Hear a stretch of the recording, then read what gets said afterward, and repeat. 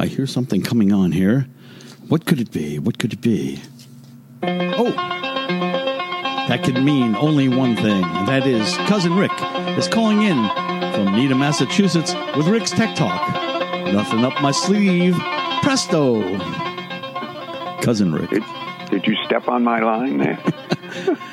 I made up my own line. You're supposed to say, no doubt about it, I got to get me another ad. Okay, next time. I'll warn you ahead of time. Okay, well, let's hear a weather update from Needham, Massachusetts. Well, we are awaiting the remnants of tropical storm, the name you can't pronounce, here on the East Coast, up in New England and up through New York State. So it's going to be sustained winds, not hurricane force, but a lot of rain. Yeah, that's always not nice. Could be, I guess, potential flooding, I presume. Yes, well, they always say potential flooding. Potential along the coast. Hopefully those valleys in upstate New York won't get pounded like they did with Hurricane Irene. Yes, the infamous Irene. Yeah. Okay, well, do you have a ride of the week for us? Yes, the ride of the week is we have this race red colored Ford Ranger, a 2020 Ford Ranger. It's got the Super Crew cab. It'll seat 4. Well, it'll seat 5 in the back, 3 in the back, 2 in the front. And it comes equipped with the 2.3-liter 4-cylinder EcoBoost engine and a 10-speed transmission. It also has the off-road package, which includes 4-wheel drive, selectable 4-wheel drive, and the engine puts out 270 horsepower and 310 pound-feet of torque. And it also it can tow 7,500 pounds, and the payload is 1,860 pounds payload. And the EcoBoost and the 10-cylinder engine give it EPA fuel economy ratings of 20 miles per gallon in the city, 24 highway, for a combined mileage rating of 22 miles per gallon, and the vehicle is 4-star safety rated. And we found this, it's an interesting truck. It looks like a big truck from the side. It's got even with the 5-foot bed, but if you look at it from the front, it's a little more narrow, okay? But the suspension they give it rides fairly smooth on the highway, which is one thing the wife enjoyed when we were driving this. But because it's a little narrow, you couldn't get a 4x8 panel in the back without resting it on the wheel wells, if that's something you're going to be doing. But you're going to be doing. And it's a steel frame and box, unlike the Ford F-150 with an aluminum box. But it comes with a whole bunch of technology features. It's got all LED lighting, auto stop-start. It comes with cross-traffic alert, lane keeping, pre-collision alert.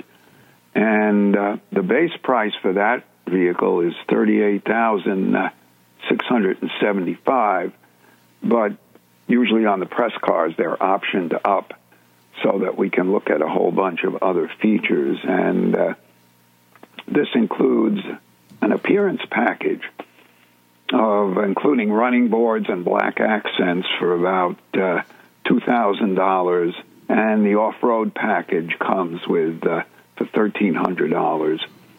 So the base price of this, with about $1,200 destination and delivery charge, is $46,910.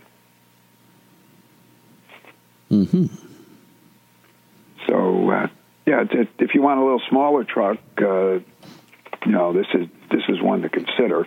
It competes like with the Toyota Tacoma. All right. And we'll see, any other automotive news you have for us?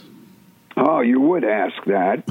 Okay. I won the New England Motor Press Association. Usually every year we gather together, and then, excuse me, okay, I'm nervous with this storm coming in, but we gather together in August, and what we do is we call it the Ragtop Ramble. It used to be all convertibles going up to Maine with a whole bunch of press people and people from the manufacturers, and we would go up to Maine and throw them a lobster dinner on the coast.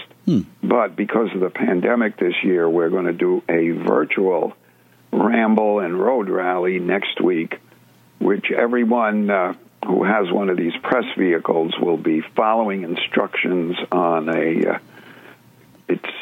well, I wouldn't call it a scavenger hunt, but it's, to drive around and take pictures and videos and then put them all together on the web and make a virtual event out of it.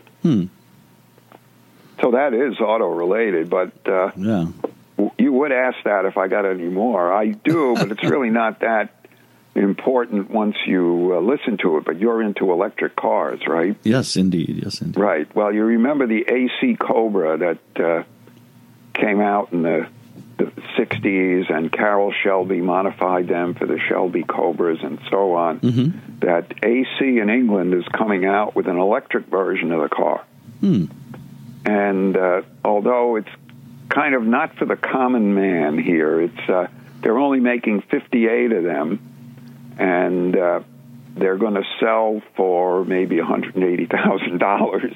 Right. Yeah. But it's interesting how they're using that, and perhaps somebody there will say, let's continue production and make them more available to folks that can afford them, not at that price point. And it's listed as having 160-mile range. Yeah. So kind of interesting. Yeah. Kind of curious, do they have any statistics on horsepower? Yeah, it's fairly modest because the car is light. Okay. Now, I am just checking my notes here. Got to find it here. It's got, where is it? Here it comes. Okay, the car weighs maybe 2,700 pounds, and the electric motor is 308 horsepower. So that's pretty good for a car that weight with that much horsepower. Yeah. I imagine it'll have some pretty good acceleration. Yeah, and it should be fun to drive. Well, it's got, it's not super quick, but it'll go 0 to 60 or to 62 in 6.7 seconds. So it's not the fastest on the road, but, you still have fun driving it. Yeah. All right, do you have a Musk Minute for us by any chance? Yes. Do we have a Musk Minute? Okay. But the big news was that SpaceX landed the Crew Dragon capsule with astronauts Bob and Doug from the International Space Station for a splashdown in the Gulf of Mexico 2 days ago on Sunday. So that mission proving the crew worthiness of the capsule went well. So now they'll go to more operational missions. Yeah. All right. Very nice. Yeah. But then second item in the Musk Minute is kind of the far out item, even though the other one was about space, that Elon is quoted as saying that ancient aliens built many of the artifacts of early civilizations, such as the pyramids. So, he's out-musked himself there with that one. Not to say that he was the first one to suggest that. That's been a theory for quite a while. But, right. Yeah. But it makes for good TV fodder. Yeah. Yeah, I think Elon, is determined to come up. He's got to come up with something every week, just to make the Musk Minute. So. Right. There are people that just follow Elon on YouTube and make their living out of following his companies and what he says. I said that's a pretty slender thread to base your income on. Really? Then again, it might be pretty substantial. Okay, well, anything else technical you have for us today? Okay, yeah, we've got from the University College of Cork in Ireland, and we'll do that without adopting a phony Irish accent. Some studies there show that crustaceans, obviously in the water, can take plastic particles, maybe that are a couple of tenths of an inch in size, and transform those into nanoparticles, which then get into the food system of other sea creatures and animals. And so the implication here is it's not something we know if it's how much to worry about that or not, but it's one way that the plastics break down but then are ingested into other animals, that other animals eat up the food chain. So we'll have to do more, again, continuing studies there to see the impact on the environment and life on Earth. Yeah, it doesn't sound good on the face No, of it. It doesn't. Not much sounds good these days. That if you read the news, everything is COVID-19. Yeah, pretty much. I know. Yeah. But I wonder, they must be doing studies on the effects of these, nanoparticles. I mean, I guess it sounds like they don't have anything definitive yet. But it would be interesting because maybe it's benign. I mean, it's possible, I suppose. I don't know. Yeah, or else maybe the mechanism that the crustaceans use to break down the plastics can further break down the microplastics. Right. Yeah. Well, because I understand that oyster mushrooms are amazing at breaking down petrochemicals into like sugars, and to use it for food. So I wonder if there's anything, like that's going on similar for plastics. That would be good if there is. Okay, anything else you have for us today? Yeah, let's. We talked about the landing from the space station. So in our last couple items are from the world of aerospace here, and Airbus has just finished a test program where they've taken an A350 airliner and demonstrated automatic takeoff, taxiing, takeoff, and landings.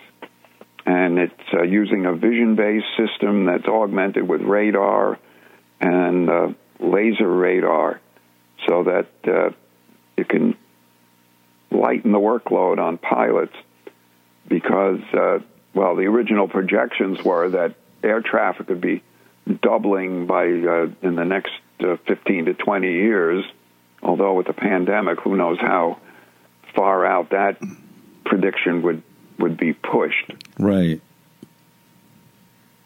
But it's, it's interesting. They've had auto landing for many years on British Airways, landing at Heathrow in the fog, and now they've extended that for takeoff and taxi using artificial intelligence and machine learning. And the test program basically took the human pilots and their reactions, and then they came up with the system-learned algorithms to come up with the final algorithms for doing automated taxi, takeoff, and landing. And they said the one report I saw on this, it said it's like when people get a Tesla and they first put it on autopilot, they keep their hands around the wheel just for their own confidence. And so the pilots had their hands hovering over the controls when they were first using this. Right, yeah. Now, I believe you mentioned that you experienced one of these automated landings in London. Yes, landing. One time we were coming through Heathrow, and the pilot says, "Good morning, we're landing with our hands off the controls." But we will be monitoring the system to make sure that it's okay. Yeah. And apparently they use it a lot there because the fog is an issue there at Heathrow. Right. And then speaking of England and aerospace issues, Richard Branson's Virgin Galactic just announced they are coming up with a design for a Mach 3 airliner. And it would be a very specialized airplane, only carrying maybe 19 or 20 people at the most and fly at 60,000 feet. And the release so far didn't really specify what the range would be and other specs on the plane. But there are several companies in the aerospace industry looking at supersonic airliners that would be fairly small, and then this way the sonic boom wouldn't be a problem for flying over land. But that's something that has to be worked out.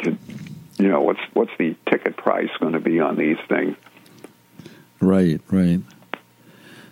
Now I think also, though, isn't the sonic boom diminished the higher you go? I was just wondering if they just got to a really high altitude first before going supersonic. Right, 60,000 feet, you'd be high altitude. Plus, when you're climbing, the boom doesn't project down to the ground. And right. NASA has done a whole series of studies on shaping the airplane to minimize the boom on the ground. So there's a lot more technology now available for that. All right. Anything else you have for us today? No, that's a wrap. Glad we could get together. Okay. Yeah, I'm going to go hunker down. Yeah. Batten down the hatches, So, good luck with that. And yeah, I don't think it's going to be too bad. We could use the rain, though. We've had not a drought, but not normal rainfall here in the east. Okay, well, very good. Okay. Yep, let's do it again next week. All right, that was Cousin Rick calling in from Needham, Massachusetts with Rick's Tech Talk, a regular feature of the Utopian Dream.